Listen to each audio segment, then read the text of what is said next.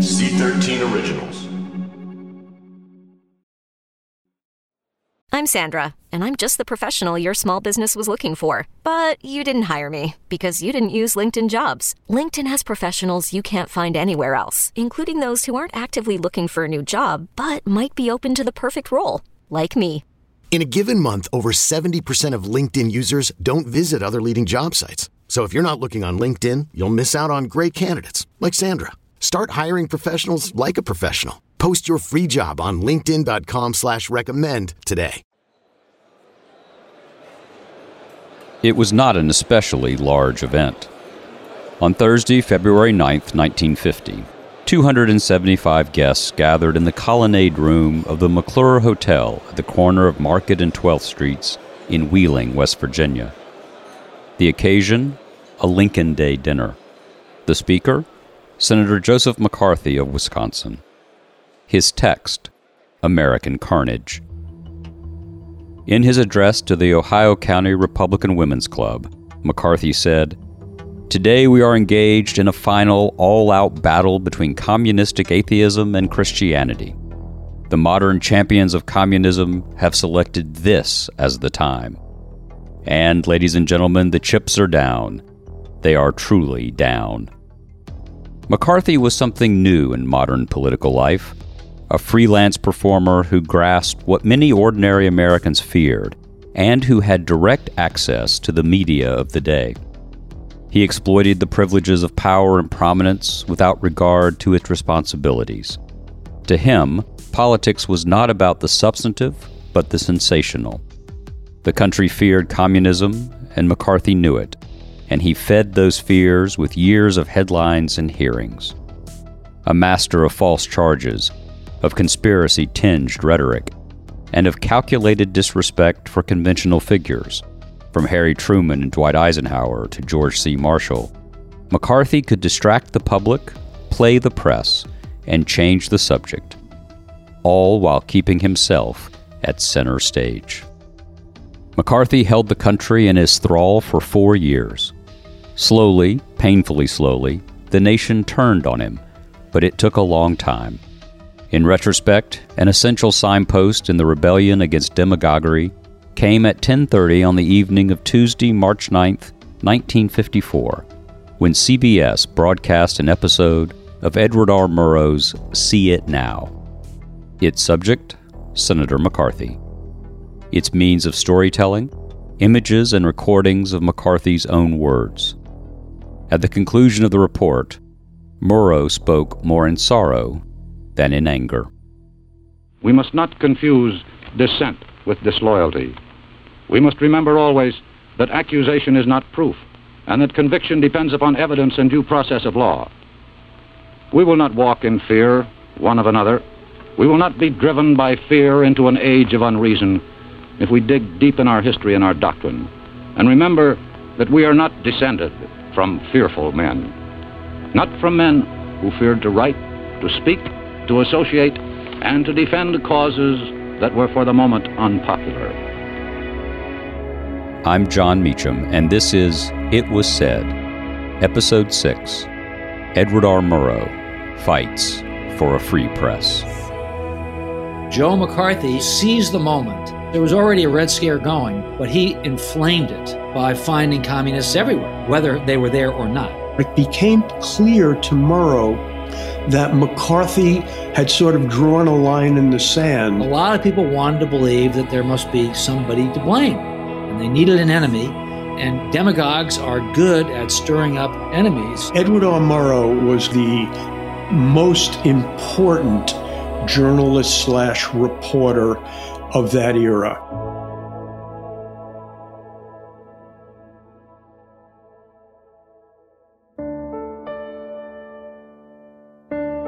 McCarthy and Murrow were very different American types, and their intersection tells us much about America in the Cold War, or in any era in which a blustering, media-savvy figure uses fear to divide us.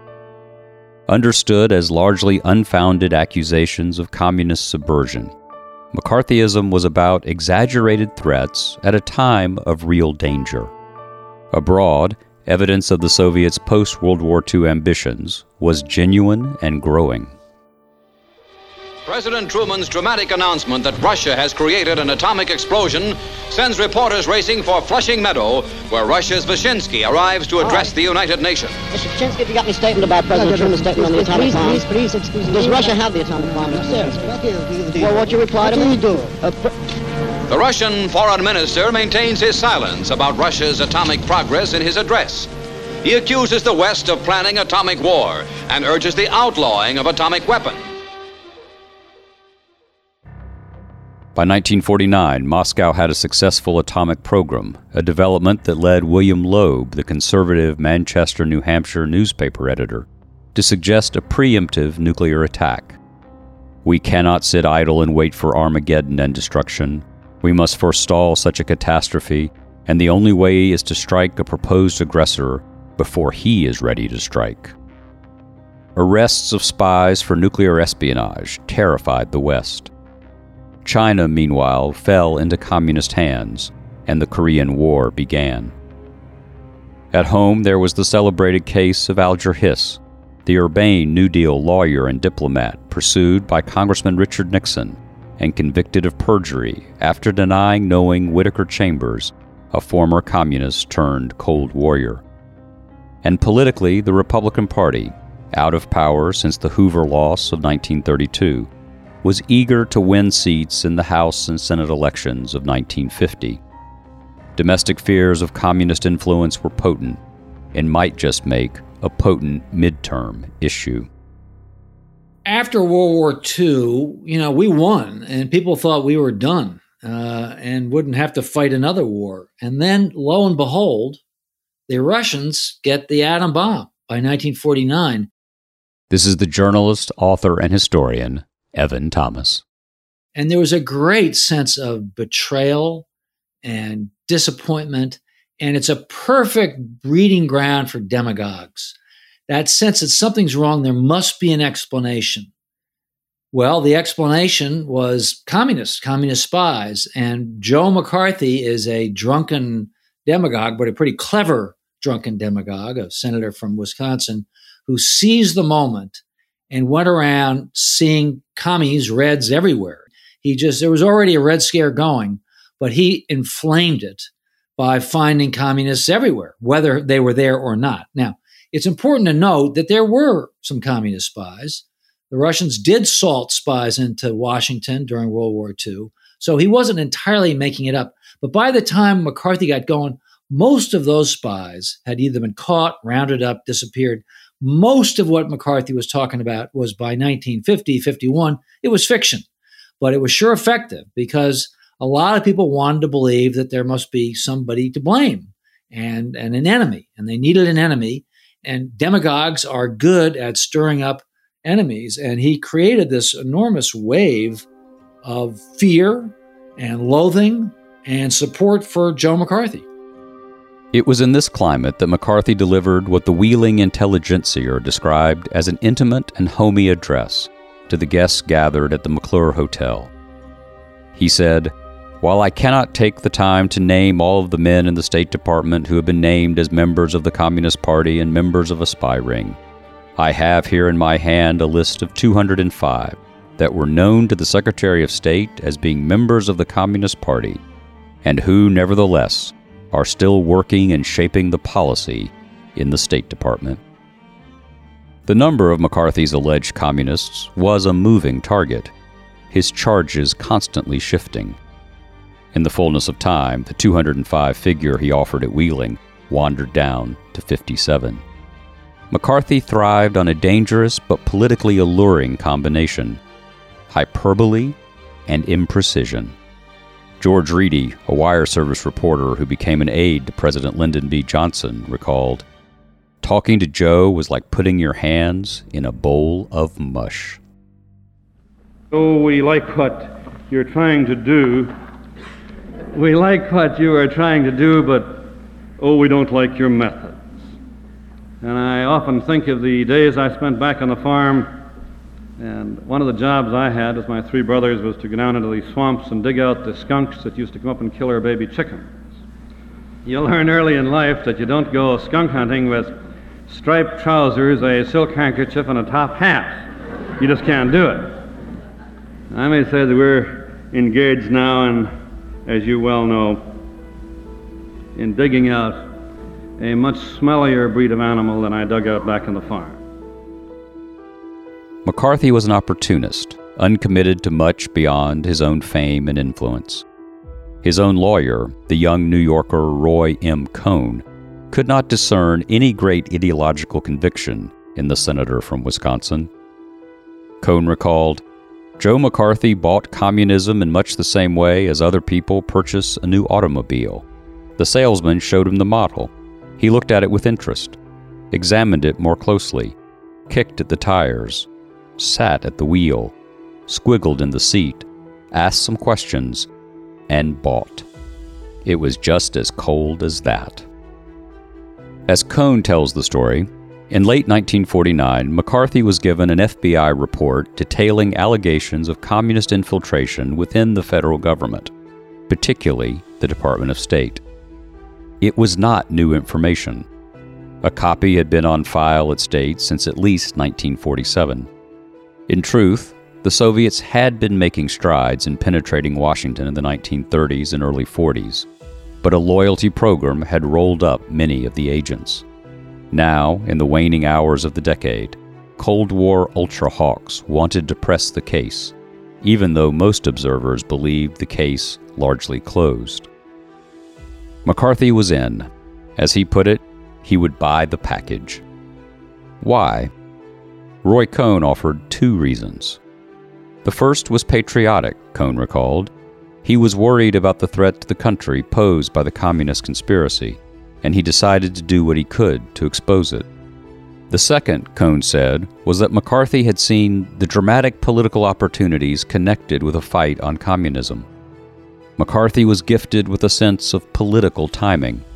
Sometimes he misjudged, but on balance, his sense of what made drama and headlines was uncommonly good.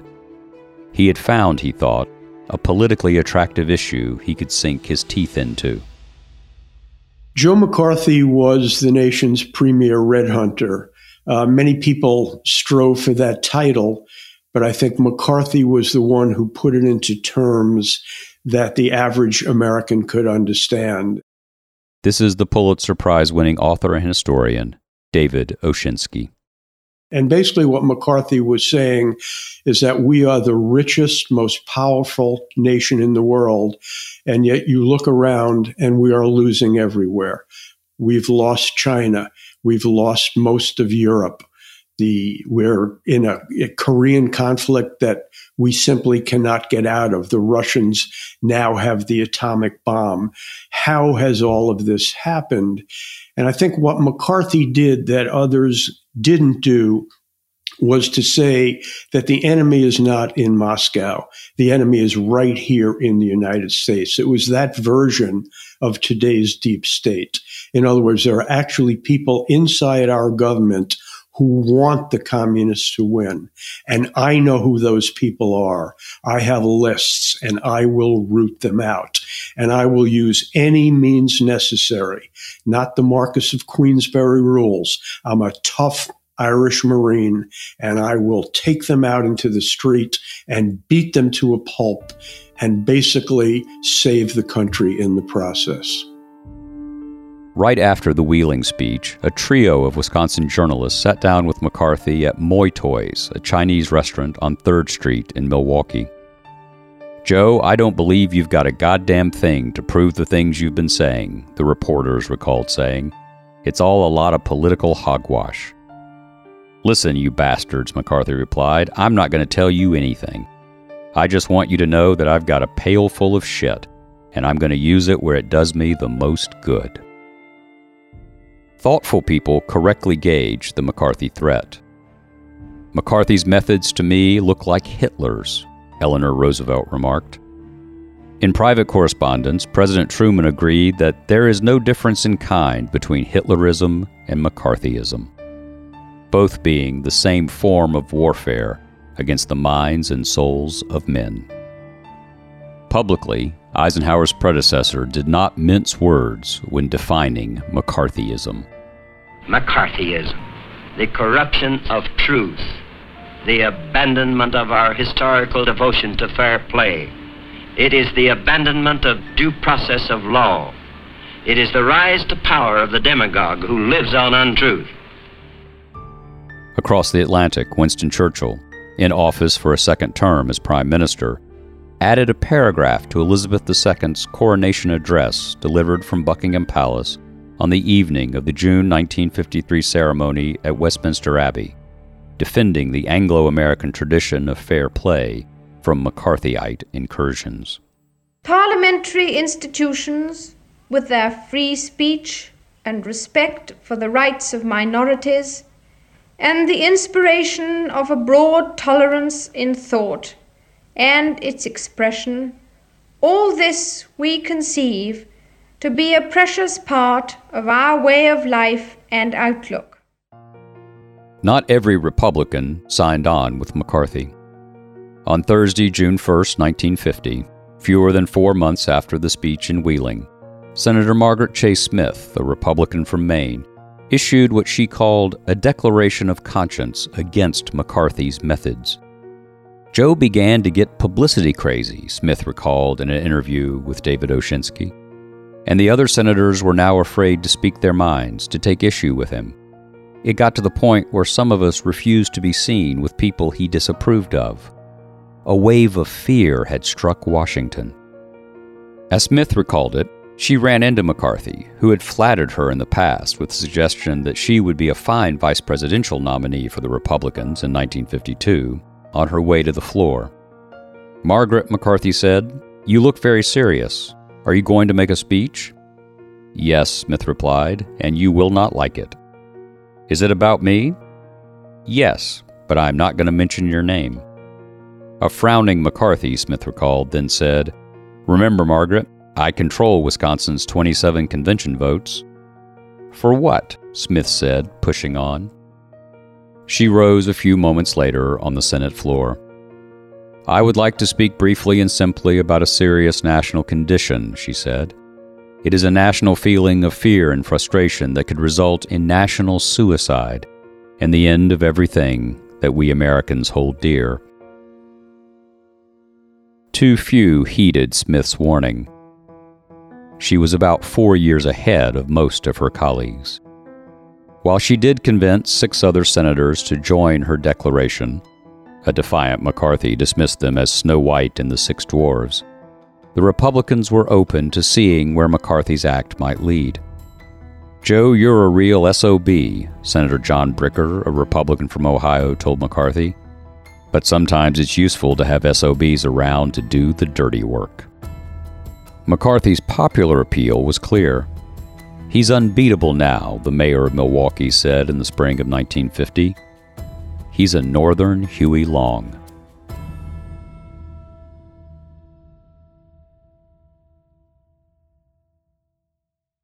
At Alma, we know the connection between you and your therapist matters. But if you're already feeling stressed and burnt out, the idea of trying to find a therapist you really connect with can be overwhelming. That's why Alma's focused on helping you find the right therapist for you. When you browse their online directory, you can filter your search based on the qualities that are most important to you. Then you can book a free 15-minute consultation call with any therapist you're interested in seeing, so you can get a feel for whether they're the right fit before you commit to a full-length session. Alma also makes it easy for mental health care providers to navigate insurance. That's why 95% of therapists in their directory accept insurance per sessions, so you can find care that's affordable without stressing about the paperwork.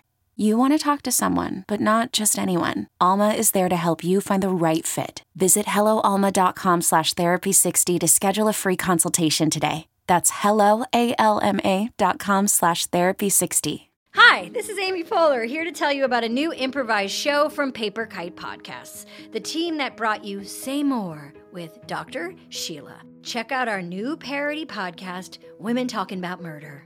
It's a show about women talking about murder.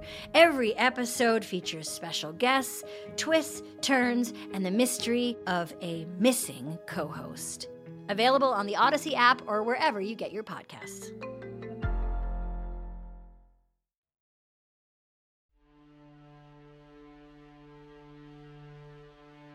McCarthy's followers loved his style. His foes feared it. In 1953, Eleanor Roosevelt, on a trip to Japan, found herself facing questions about McCarthyism. "Will you please explain these attitudes?" a Japanese businessman asked the former First Lady. "We are unable to understand why these things happen in a great democratic nation like the United States." Part of the answer lies in the nature of democracy itself. Masses of Americans approved of McCarthy no matter what the elites might say or do. Millions thrilled to the senator's Manichaean vision of life. He spoke in the starkest of terms, savoring superlatives. Everything was dramatic, contentious, perilous. So few things, McCarthy implied, stood between American freedom and communist slavery. But one of those things, perhaps the most important of them, was McCarthy himself, who quoted John Paul Jones, "I have just begun to fight."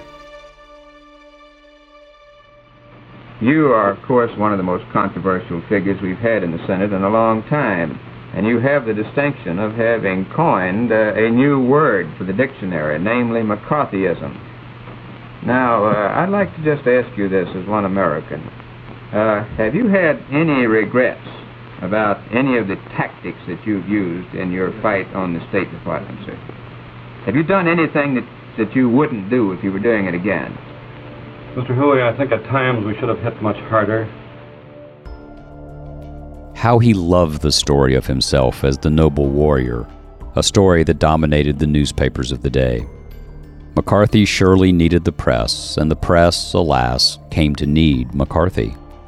He was a fantastic story, a real-life serial. The twists and turns of the McCarthy saga meant more bylines for the reporters, more exciting headlines for the editors, and, given the subject matter, alleged infiltration of the government of the United States by a fatal foe, more copies sold for the owners. Radio and television amplified McCarthy's impact on the political conversation. As Richard Hofstadter, the Columbia University historian, wrote at the time, "The growth of the mass media of communication and their use in politics have brought politics closer to the people than ever before, and have made politics a form of entertainment in which the spectators feel themselves involved. Thus it has become, more than ever before, an arena into which private emotions and personal problems can be readily projected. Mass communications have aroused the mass man." Even if there were only one communist in the State Department, that would still be one communist too many.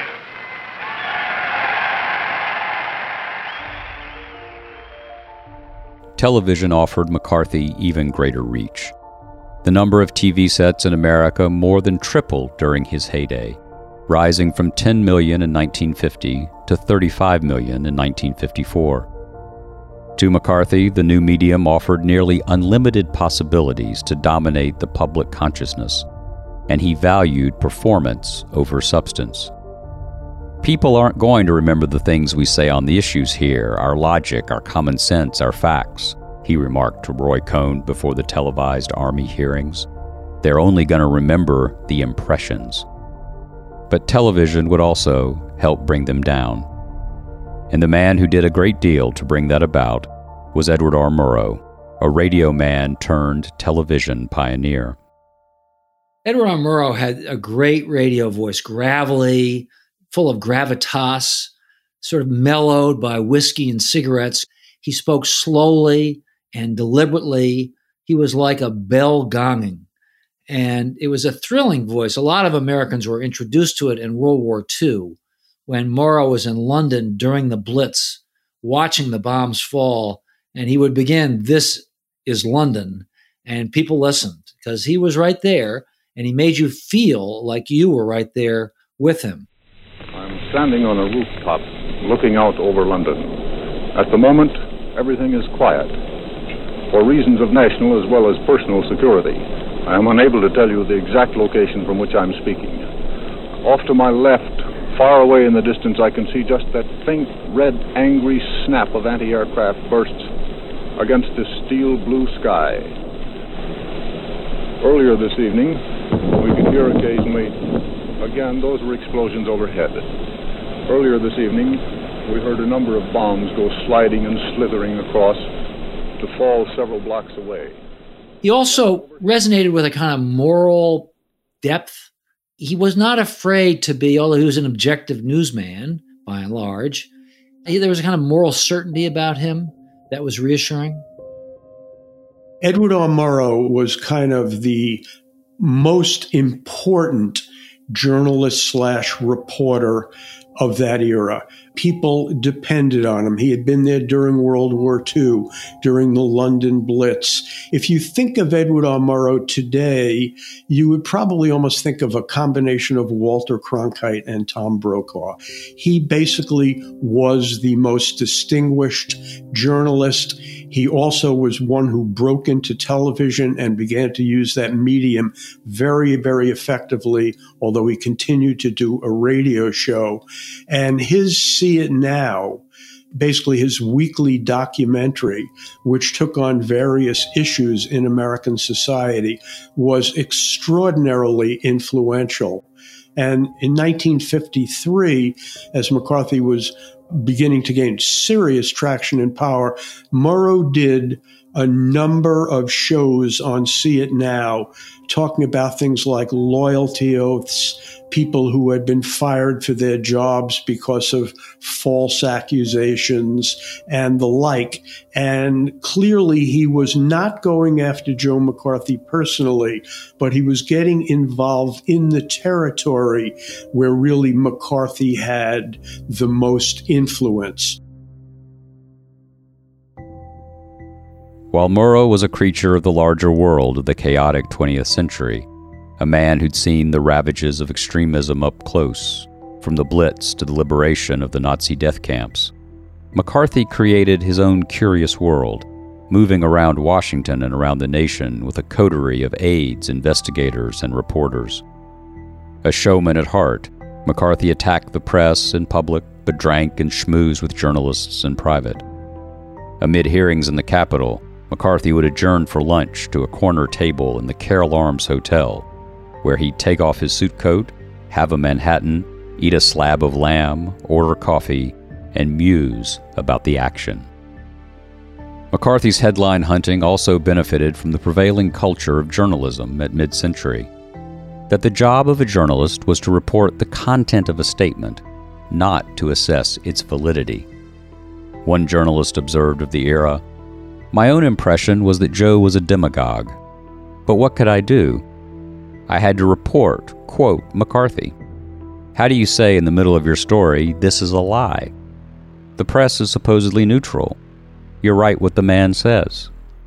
I don't care how high-pitched becomes the screaming and squealing of the left-wing element of press and radio. I don't care what the Drew Pearsons and the Mark Childs and the Al Slops and the Time magazines. I don't care what they have to say. I don't care how much they scream and squeal.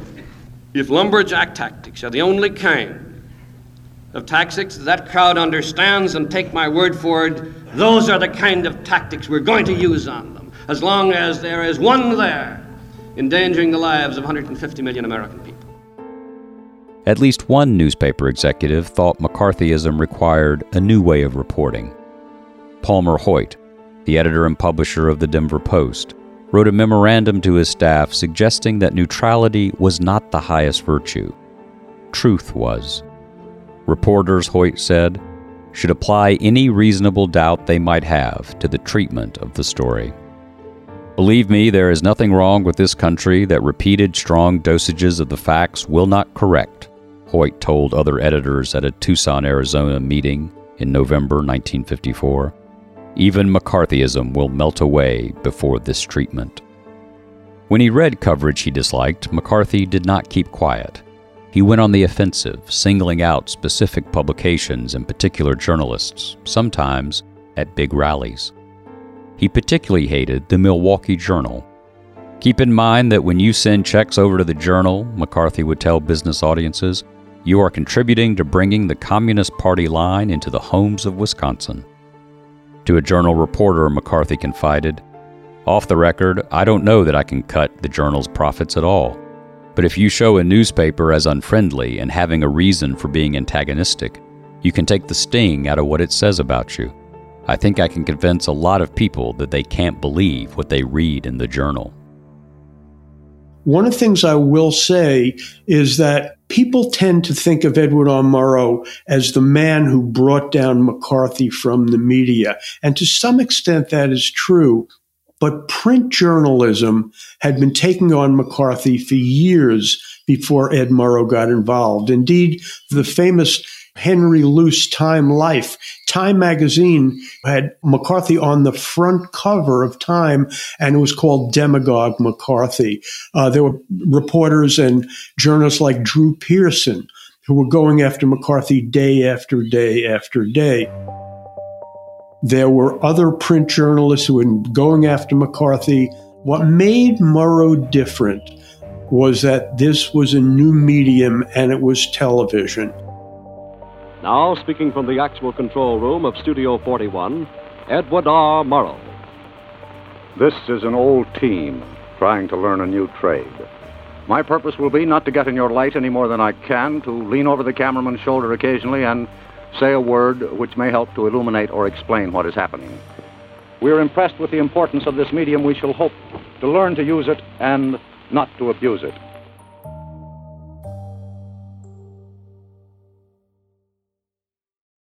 When you need mealtime inspiration, it's worth shopping Kroger, where you'll find over 30,000 mouth-watering choices that excite your inner foodie. And no matter what tasty choice you make, you'll enjoy our everyday low prices, plus extra ways to save, like digital coupons worth over $600 each week. You can also save up to $1 off per gallon at the pump with fuel points. More savings and more inspiring flavors make shopping Kroger worth it every time. Kroger, fresh for everyone. Fuel restrictions apply. Calling all pop culture enthusiasts. Are you obsessed with all things celebrity? Do you live for the drama, the laughs, and the unexpected moments that unfold on social media? Then you're going to want to tune in to the Comments by Celebs podcast. Join us 3 times a week as we deep dive into every aspect of pop culture. Whether it's dissecting the latest trends or just chatting about your favorite celebs, Comments by Celebs has you covered. We have new episodes out every week. Follow and listen to Comments by Celebs on the free Odyssey app or wherever you get your podcasts.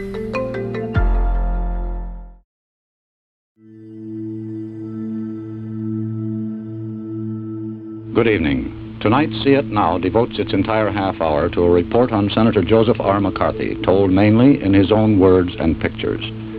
Because a report on Senator McCarthy is by definition controversial, we want to say exactly what we mean to say. Now, Senator McCarthy claims that only the left-wing press criticized him on the Zwicker case. Of the 50 largest circulation newspapers in the country, these are the left-wing papers that criticized him. These are the ones that supported him. The ratio is about 3 to 1. Now, let us look at some of these left-wing papers that criticized the senator. The Chicago Tribune. McCarthy will better serve his cause if he learns to distinguish the role of investigator from the role of avenging angel. The New York Times. The unwarranted interference of a demagogue, a domestic Munich. The Times Herald of Washington. Senator McCarthy's behavior towards Zwicker not justified. The Herald Tribune of New York. McCarthyism involves assaults on basic Republican concepts. The Milwaukee Journal. The line must be drawn and defended or McCarthy will become the government. The Evening Star of Washington. It was a bad day for everyone who resents and detests the bully boy tactics which Senator McCarthy so often employs. The New York World Telegram. Bamboozling, bludgeoning, distorting way. The St. Louis Post-Dispatch. Unscrupulous, McCarthy bullying. What a tragic irony it is that the president's political advisors keep him from doing what every decent instinct must be commanding him to do. Well, that's the ratio, about 3 to 1, so-called left-wing press. One of McCarthy's henchmen actually went to one of Murrow's subordinates and said, "We have information on Murrow." And he showed it to him, and it was this outdated article where Murrow had something to do with a conference in Moscow in the 1930s. But it became clear to Murrow that McCarthy had sort of drawn a line in the sand. So if Murrow did nothing, it would be seen as sort of being squeamish in terms of McCarthy, that he had knuckled under to that kind of attack. Earlier, the senator asked, "Upon what meat does this our Caesar feed?"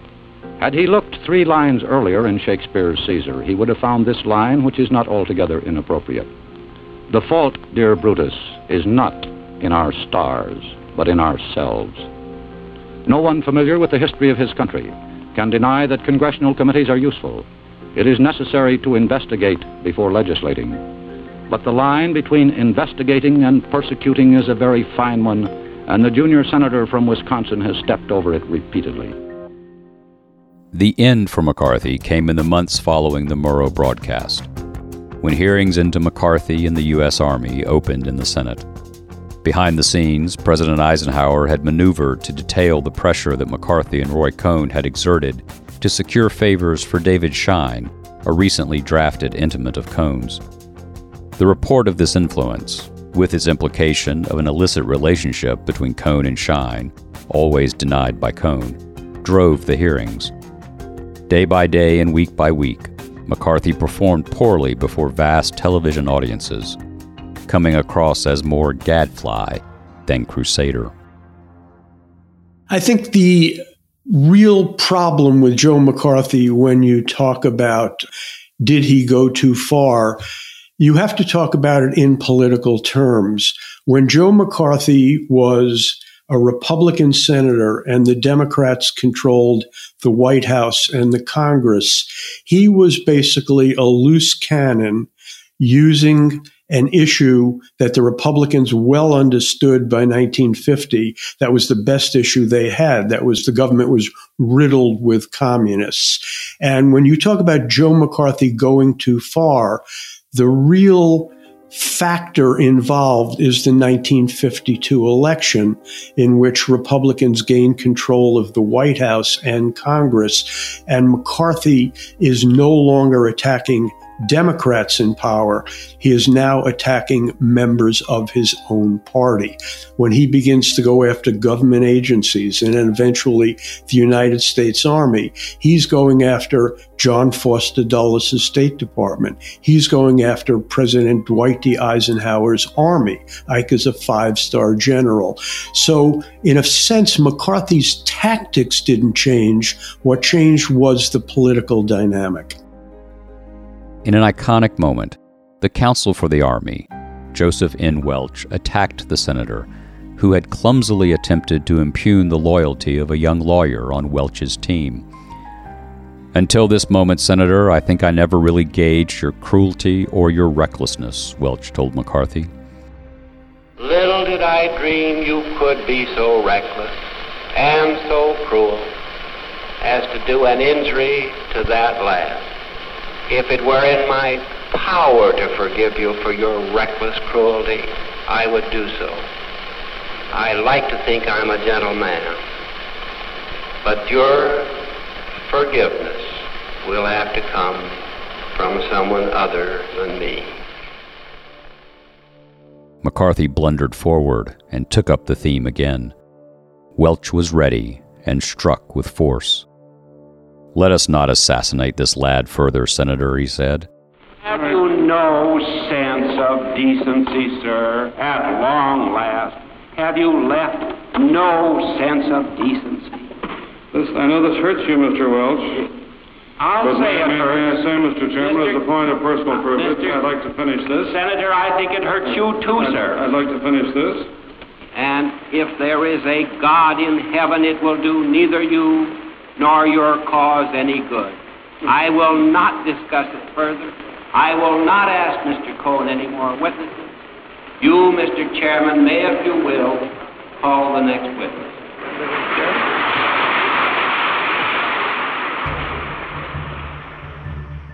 Yet McCarthy's base of support remained loyal. After the Welch moment, Gallup found that 34% of the country still backed the senator, a formidable enough number. "Unless we can get rid of McCarthy," an Eisenhower Republican senator remarked to Cohn, "he's going to be a mighty big thorn in our side." That 34% figure was the problem. The Republicans, Roy Cohn believed, were worried that McCarthy could bolt the GOP, form a right-wing third-party ticket, and attract enough support to throw the 1956 presidential election to the Democrats. By the end of the year, the threat evaporated when the Senate censured McCarthy, who descended into drink and illness. Senator Joseph McCarthy dies at 47. With a series of sensational anti-communist charges and investigations beginning early in 1950, his political career began a meteoric rise. At a Requiem Mass at St. Matthew's Cathedral, Monsignor John J. Cartwright said that McCarthy would take his place among those colleagues of the Hall of Fame, each one of whom is great in memory, because at one time or another he had the fortitude to stand alone. McCarthy's casket was borne from the church to the Capitol for a brief state funeral, customary for sitting senators.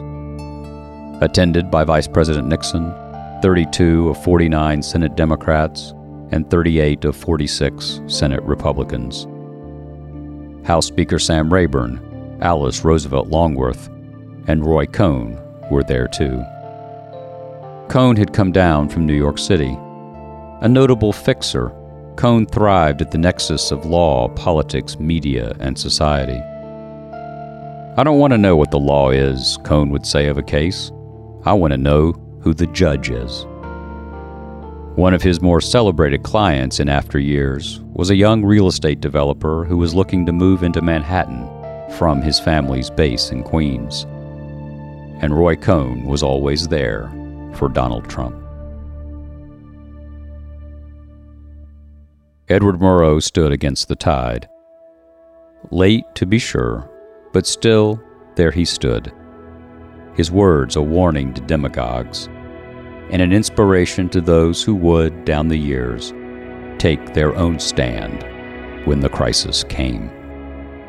This is no time for men who oppose Senator McCarthy's methods to keep silent, or for those who approve. We can deny our heritage and our history, but we cannot escape responsibility for the result. There is no way for a citizen of a republic to abdicate his responsibilities. As a nation, we have come into our full inheritance at a tender age. We proclaim ourselves, as indeed we are, the defenders of freedom wherever it continues to exist in the world. But we cannot defend freedom abroad by deserting it at home. The actions of the junior senator from Wisconsin have caused alarm and dismay amongst our allies abroad and given considerable comfort to our enemies. And whose fault is that? Not really his. He didn't create this situation of fear, he merely exploited it, and rather successfully. Cassius was right. The fault, dear Brutus, is not in our stars, but in ourselves. Good night, and good luck.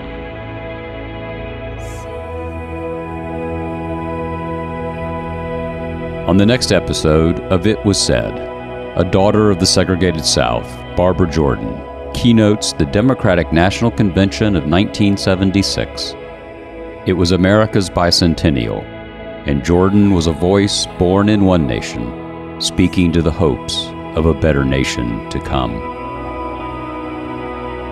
Thank you for listening to It Was Said, a creation and production of C13 Originals, a division of Cadence 13 in association with History. Executive produced by me, John Meacham, and Chris Corcoran. Directed by Lloyd Lockridge. Edited, produced, engineered, and mastered by Chris Basil, with production support and research by Bill Schultz and John McDermott, and research assistance by Ian Mont. Creative consultation by Eli Lehrer and Jesse Katz. Graphic design, marketing, and publicity by Josephina Francis, Kirk Courtney, and Hillary Schuff. Our theme song is I Can Almost See You by Hammock, and our closing credits song is Light by Michael Kiwanuka. We're miles apart, but safe in dreams. You're running from be young and dark. We'll always be one of their own to leave. Shine your light over me. All of my fears are gone, they're gone, gone. And it don't bother me. It don't bother me, don't bother me.